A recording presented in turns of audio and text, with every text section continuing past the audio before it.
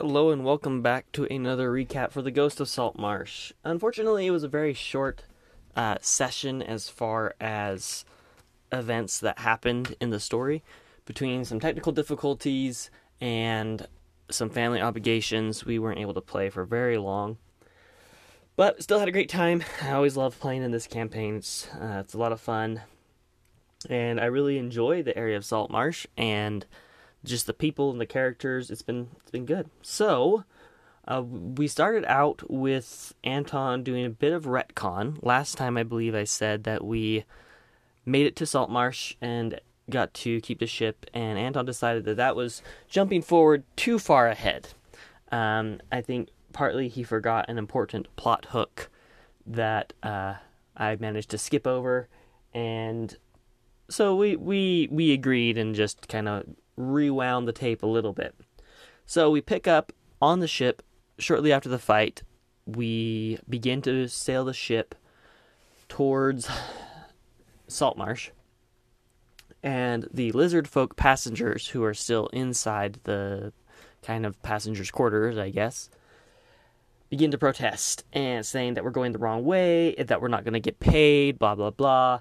We do some deception to try and convince them that we are running away from the law, that we are the pirates, because I assumed that they were members of the pirate crew. But they told us that they were just passengers, and they were wanting transport to a certain location. After failing to lie and convince them that we were just pirates, we ended up just kind of telling them, okay, you're clearly just passengers. We took out the pirates, and as you can see, they are all tied to the mast, except for the ones that are dead. And we have no quarrel with you if you have none with us. They said, no, we just want passage. And they told us where they were going, which was south of Saltmarsh a little ways, which, come to think of it, we were going the right direction. Anyway, for whatever reason, they protested, and that led to this whole conversation with them.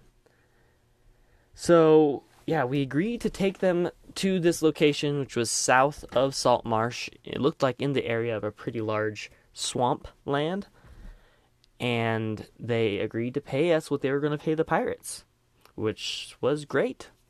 So we sailed south and dropped them off, and they gave us, it was like 100 bars of Electrum or something, came up to be like 500 gold pieces. I don't remember exactly what. I don't remember exactly how many Electrum bars it was. It was probably 1,000 Electrum bars, which came up to be 500 gold. So that was pretty cool.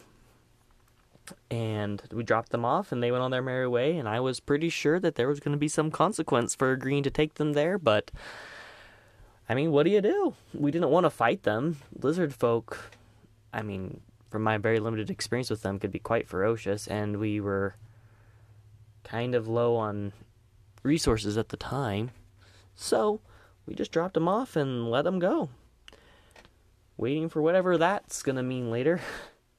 So we finally made it back to Saltmarsh, sent for the sheriff. It was early in the morning by this time. He came. He was a little grumpy that we had so many prisoners. I mean, he obviously wasn't telling us that we should have just killed them all, but he was a little reluctant to take them and do all the paperwork. They didn't even have room in all the cells for them, but hey, I did my job, and so now he has to do his. So we were paid, and we were allowed to keep the boat, which I was really happy about. I just loved the idea for Alistair being, a captain and having a big boat. Aaron and Sam agreed to stay on as part of the crew, and also to go and help hire some more crew. Anton said he would look up the mechanics for maintaining the wages for a crew for a ship, which I believe is in Xanathar somewhere, or maybe the Dungeon Master's Guide, one of the two. Anyway, I'll let him look it up. And then we leveled up, and as I mentioned before, we've been playing this on Fantasy Grounds, and so this is partly a way for Anton to be able to test it out, and for us to kind of learn it and try it out. And so this was actually the first time we were leveling up in the thing. We tried to level up for second level, and I don't know if we ever actually did. So we leveled up to third level, which is, I mean, the best level to level up to, I think. It's just, third level is so much fun. You get so many features, usually, depending on the class. I think, like, Warlock and Sorcerer I mean, you pick the subclass at first level. So I don't know if there's significant things that happen at third level for those. I haven't played them yet. I've played, I think, first level for Sorcerer. First and second level, but not very much. Anyway, so we leveled up, and then after leveling up, we went and investigated the bilge, which is the bottom of the boat, just to see if there's anything down there. We checked out all the rest of the boat, but we hadn't checked down there yet. So we went down there, saw something shiny in the water, and were immediately attacked by rot grubs. The fight went well. Alistair got a natural 20, which was super satisfying. And we defeated the rot grubs. Fortunately, the glint was only 2 gold pieces, but hey, it was money in the bank for us. After that, we weren't really sure what to do. Anton said that we were free to wander around the city, and I wasn't entirely sure if wandering around the city was how we were to find the next plot hook or not. I realize now he was just kind of letting us have opportunities to have a little bit of not necessarily downtime in the mechanical sense, but just time to kind of explore and see the city, or do our own thing, not necessarily be railroaded into the next adventure, which I appreciated. And so we went and visited Siren Rock, which was pretty cool, honestly. There was some lore there that didn't seem to tie into anything we'd done so far. We learned that the early settlers of Saltmarsh had trapped or sacrificed a siren there, and ever since then the fishing of Saltmarsh has been really, really good. And so there was a kind of, it was very much kind of like a historical point, like when you're driving down the road on a road trip somewhere on a highway, and there's kind of those signs, and then you can stop and read about something interesting that happened in history. It felt very much like that, which honestly is kind of a big part of a road trip. And so it was kind of cool to have something like that in this adventure. That was a little bit off the beaten path, and it was a location that I've been looking at ever since I saw the map. I always thought, I wonder what's right there. And so since we had an opportunity, we were able to go there, and that was really cool. And all it was just a little bit of history, and I really appreciated that. It's a very different dynamic, at least it has been, and it could just be our personalities. It's a very different dynamic when you're doing a one-on-one campaign. It seems a little less, when you're doing a campaign with multiple people, it's more like herding chickens. When it's one person, it's a little bit more of a harmonious relationship. It's a little, I don't have anybody to bounce off of except for the DM. And so whenever I'm playing with other people, if I ever kind of stop, taking the initiative of something, somebody else jumps in. It's very much an improv group. And so if you ever watch improv comedy or improv acting, they jump in and they take turns and they, bounce off of each other. You don't really have improv with just one person. And it's not just one person, there's the two of us. And so Anton, throws NPCs at me.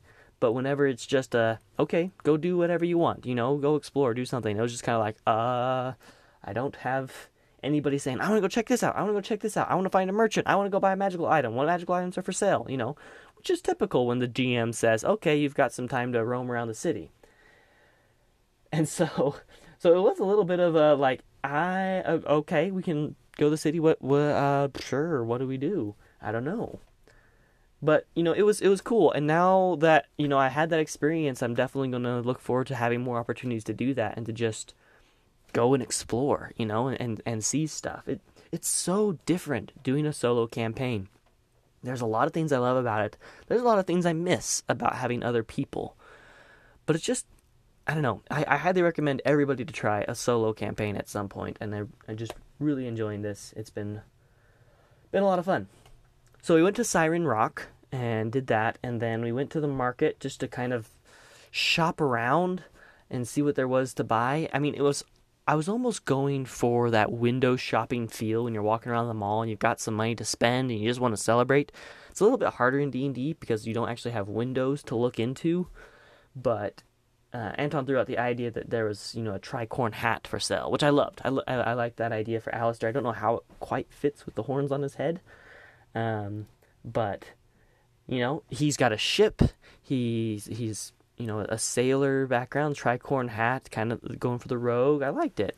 I should say, when we leveled up, I mentioned last time that I was thinking of going for assassin. I changed my mind on that. Reason being that in the other campaign, as Murdy and Desolation, Radovan is much more of an assassin build. Like, he's based pretty heavily on the Assassin's Creed archetype there. So I didn't really want to repeat that, so we went for Arcane Trickster, which is interesting because I normally don't love playing magic users.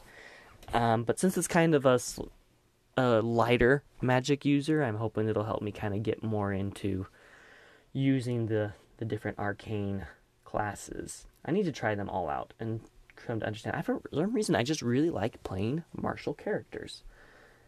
Anyway, finally, after buying the hat, I just asked Anton for the next plot hook, which he agreed, and we were once again called to the city council. And he said he's going to send me some information on who the different members of the city council are. So far, the only one that we know is the head of the town guard, Eleander, I believe is his name. Go me for remembering that. I don't have it written down. Anyway, so the city council had learned from interrogating the prisoners that we captured that they have been transporting Lizardfolk south of Saltmarsh and giving them weapons, which was exactly what we had done. We had taken the Lizardfolk south and gave them a bunch of weapons. That was apparently part of the deal. Not only were they supposed to be taken to their destination, but there was also a large supply of weapons that they were to be given as well. And we did that, and we didn't ask any questions. And now we're starting to learn that there's something going on with that. The city council is concerned.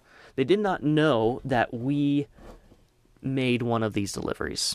They did not know that there was Lizardfolk on the ship at the time that we captured it. They did not know that we took Lizardfolk south, which is a huge relief, because I'm pretty sure they would not be happy. We're definitely earning the city's trust, but I get the feeling that there's still some mistrust towards, the party of the tiefling, bugbear, goblin, babysat by a dragonborn paladin.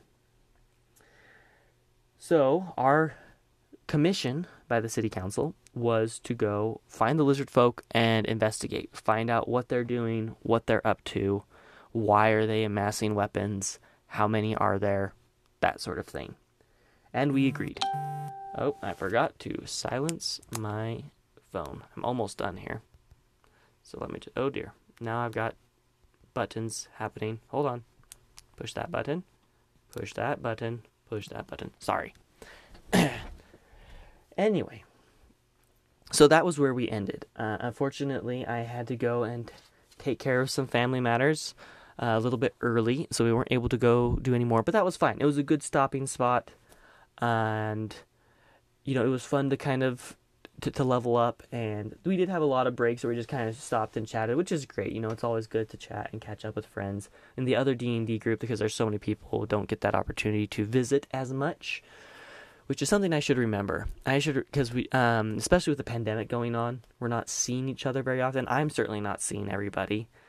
And so I think I'm going to maybe ask if we could maybe next time start just a half hour early. And that half hour is purely for those who want to come and visit. Start playing at the normal time, but I'll try to be there a half hour early with just the mics or the cameras up and everything ready to go. So whoever wants to get there a little bit early can just chat and visit for a little bit. So far, this campaign with Brant has been going way smoother as far as that goes. There's definitely a lot less visiting than in the past campaigns, but surprisingly missing that a little bit. It's good to catch up and hear how everybody's doing. Anyway, that's pretty much it for this week. Hopefully my recording was a little bit better. I'm trying to slow down my talking so my thoughts are a little more clear. My brain can keep up with my mouth a little bit better. I really enjoy podcasting, and so it's something I want to get good at. But yeah, that was pretty much it for Ghost of Saltmarsh. fun week, short week.